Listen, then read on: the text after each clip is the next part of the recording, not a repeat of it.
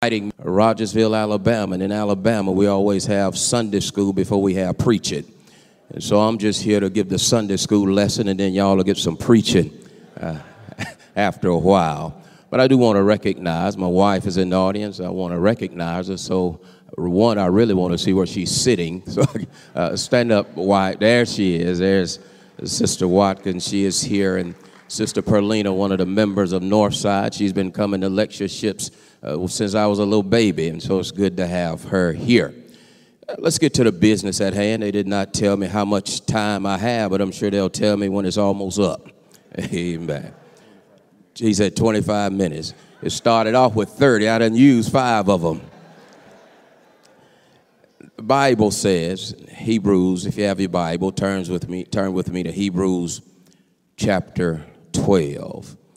I want to look at verses 1 and 2, and of course there's no way that in 25 minutes you can take care of the whole text, so I'll give you what I got and then I'll be on my way. If you have it, please signify by saying amen.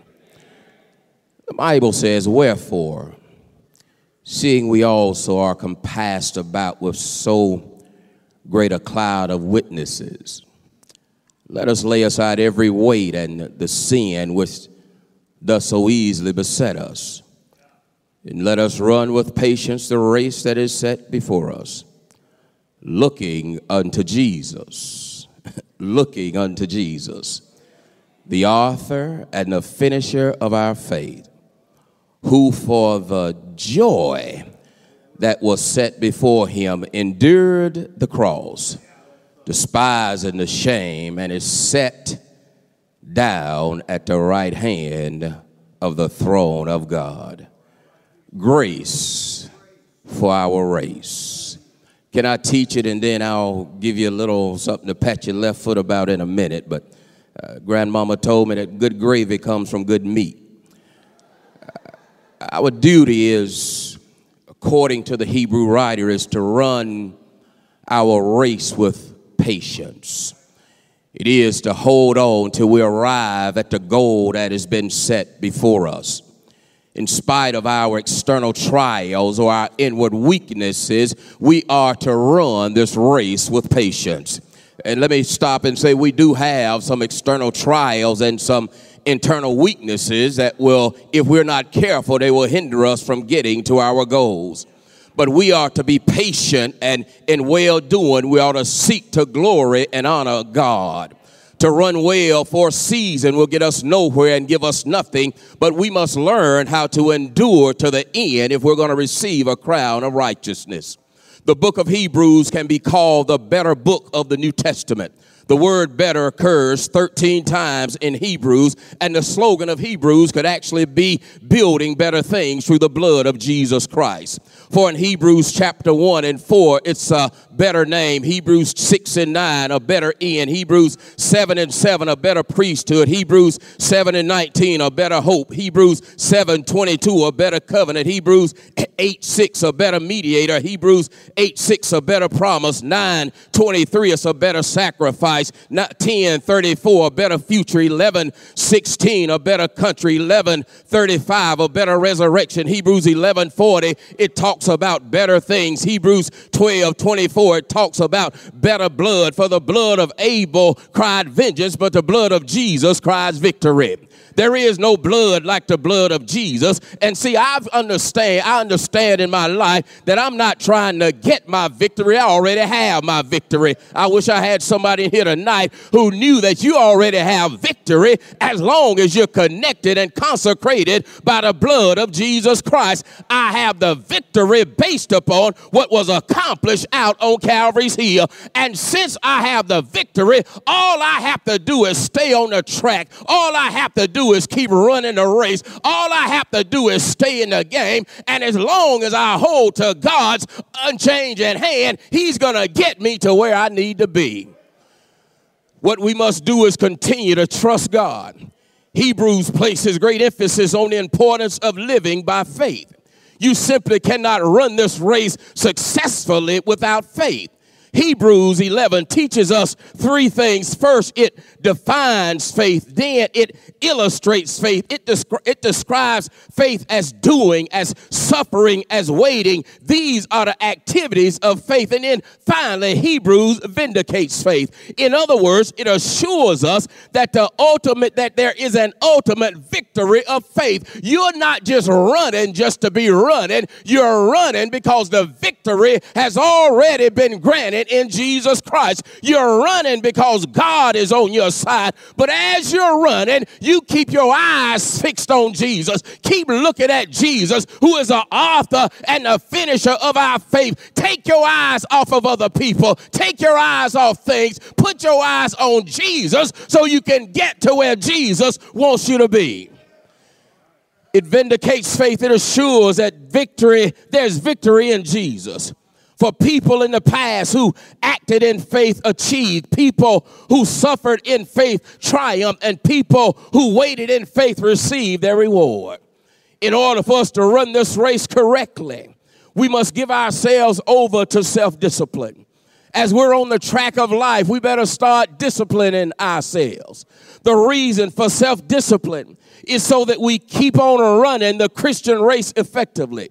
Spiritual disciplines are those practices that promote spiritual growth. Let me say it again. Spiritual disciplines are practices that promote spiritual growth. And some of us are not growing spiritually because we're not practicing spiritual discipline. The spiritual disciplines give us or promote spiritual growth. Now, understand that spiritual disciplines is more about activity than it is about attitude. Attitude is important, but disciplines are practices. Spiritual disciplines are things you do. They're not character qualities necessarily. They are things that you do in order to promote the character qualities that God has inside of you. 1 Timothy 4:7 puts it this way: discipline yourself for the purpose of godliness. In other words, as we discipline ourselves and as we practice and as we stretch and strain, and then as we're running on this track of life, we understand that the grace of God sustains us. It gives us strength. It gives us encouragement. So even when you don't feel like getting up practicing, even when you don't feel like running, even when you don't feel like exercising, the grace of God gives something way down on the inside so you can get up and be everything God has called you to be. Hear the writer. He returned to the thought of Hebrews chapter 10 and verse 36. He says, you have need of endurance. And that's what the writer is saying. You need to run with patience.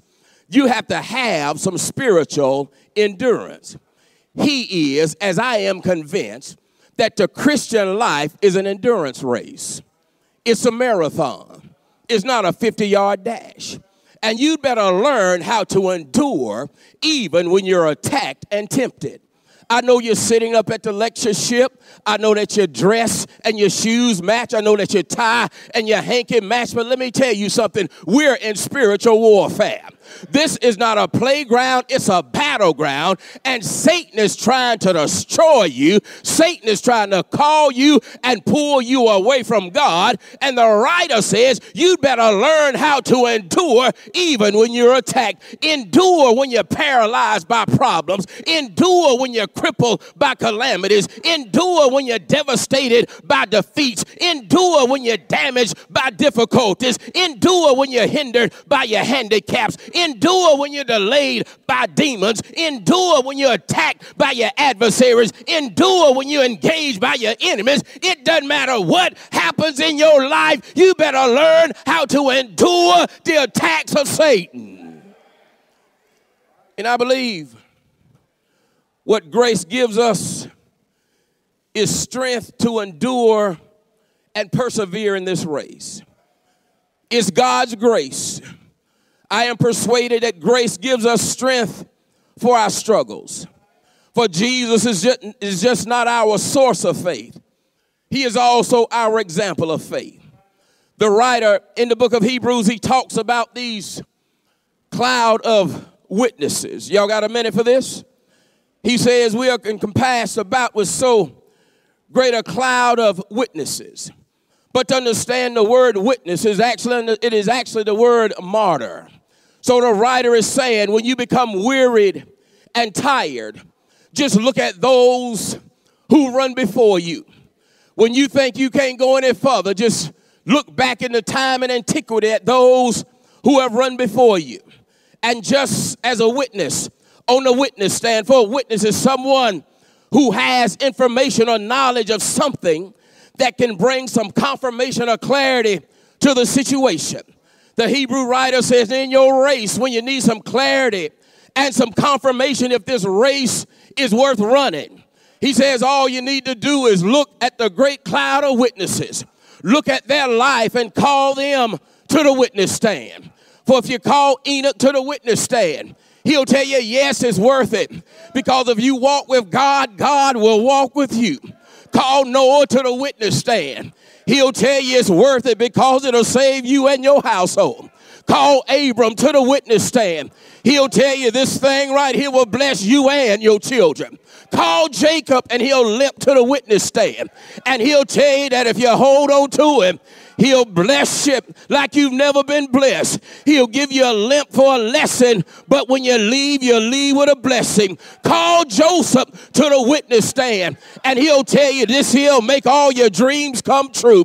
Call Moses to the witness stand, and he'll tell you stand still, and you'll see the salvation of the Lord. Call Joshua to the witness stand, and he'll tell you to help you to defeat all your enemies. Call Gideon to the witness stand, and he'll tell you that he'll add by subtracting and he'll multiply by dividing. Call Rahab to the witness stand, and as she's hanging a gone out of business sign on her door, she'll tell you, baby, it ain't how you start, but it's how you end. You keep on running. Call David to the witness stand, and he'll tell you it's not about your habits, but it's about your heart. And as you're running, you got to look to Jesus. Keep your eyes fixed on Jesus. He is the author. He's our source and our sustainer. He's the comrade and the captain. He's the ship and the sailor. I stopped by to tell you it's worth it to stick with Jesus. He says, listen, whenever you don't feel like taking another step, when this race seems like it's too much, just look at who ran before you. Let their faith, this is what he's saying, let their faith be a testimony that is worth it. And don't you ever retreat. Don't you ever back up. Don't you ever turn around. Don't you ever stop. Don't you ever give up. Don't you ever give in. You keep on running this race because God will give you enough grace to run this race, and then he'll give you a prize at the finish line for running the way he told you to run. Can I call one more witness to the witness stand? Now it may take, I got 10 minutes. That's all I need. Now this last witness, he is the key witness. Because if you need to know something about grace for this race, I need to call somebody who's been a great recipient of God's grace. First of all, I'm going to call the key witness. And then I'm going to call the star witness. But can I call the key witness? Now, it may take him a little time to get here because he's been through some things. The key witness is now walking in the room. But while he's coming, let me tell you what he's been through. The key witness, he's been beaten to an inch of his life 5 times by the Jews. This witness has been beaten with rods. This witness has been stoned once and shipwrecked 3 times. This key witness has been left for dead in the oceans and in the water. This witness, he's been robbed. He's been ostracized and lied on. This key witness has been in perils, and he's been hated by heathens and been turned on by his brothers. This key witness, he's been in weariness and in pain. He's been hungry and he's been thirsty. And then this key witness, before he came, he gave me his dossier, and he said, if that ain't enough, I had to deal with some stuff at home and at the church. So I believe if there's a witness who's able to tell us about running with the grace of God that gives you swift feet, this key witness by the name of Paul, he's going to tell us in 1 Corinthians 15 and 10, Paul says, by the grace of God, I am what I am, and his grace which was bestowed upon me was not in vain, but I labored more abundantly than them all. Yet not I, but the grace of God that was with me. Paul said, I've been running this race for a long time, and I've been through some stuff, but I'm not running on my own accord. I'm running because of the grace of God. I'm running because grace had not been wasted on me, and because I received the grace of God, I'm working harder than anybody. But I need you to understand that it's not me, but it's the grace of God that's inside of me. And I stopped by to tell you that Paul ran his race, and Paul finished his course. Can I call my star witness now? Can I call somebody who sure enough knows something about the grace of God? Well, why don't you come to the witness stand? Because you are the star witness. You know something about the grace of God, for the grace of God rocked you to sleep last night and woke you up on this. You the star witness. See, can't nobody answer like you can answer. Can't nobody testify for you like you can testify for you. And if you've been through some stuff, you know something about the grace of God. But through it all, you ought to choose Jesus. You ought to make Jesus your choice. See, if I want politics, I'll choose a party. If I wanted wealth, I'll choose an investment. If I want health, I'll choose a doctor. If I want a house, I'll choose a realtor. If I want a car, I'll choose a dealership. If I want a degree, I'll choose a college. If I want fitness, I'll choose a gym. If I want clothes, I'll choose a store. But if I want grace, I choose Jesus. Why do I choose Jesus? Because this race, it ain't easy. But as long as I got King Jesus,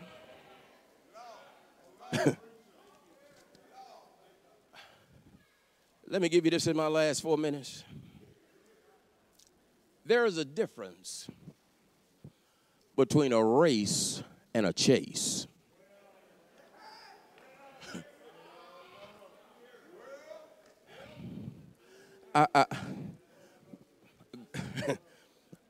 God blessed us about almost 2 years ago with a grandbaby. And she loves her peepaw to death. Whenever she sees peepaw, she'll come up to me. And Brother Chester, she'll hit me. And she'll say, peepaw, chase.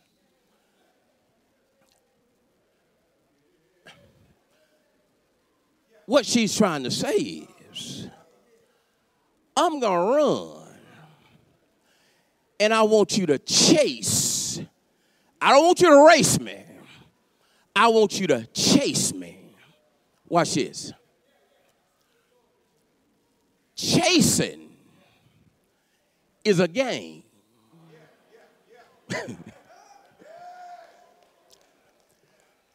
Racing isn't a game. The problem with some of us is we're chasing. And anytime you chase something that don't want to be caught, that's called a game. And some of us got too many wrinkles on our face to be playing. Y'all ain't saying nothing.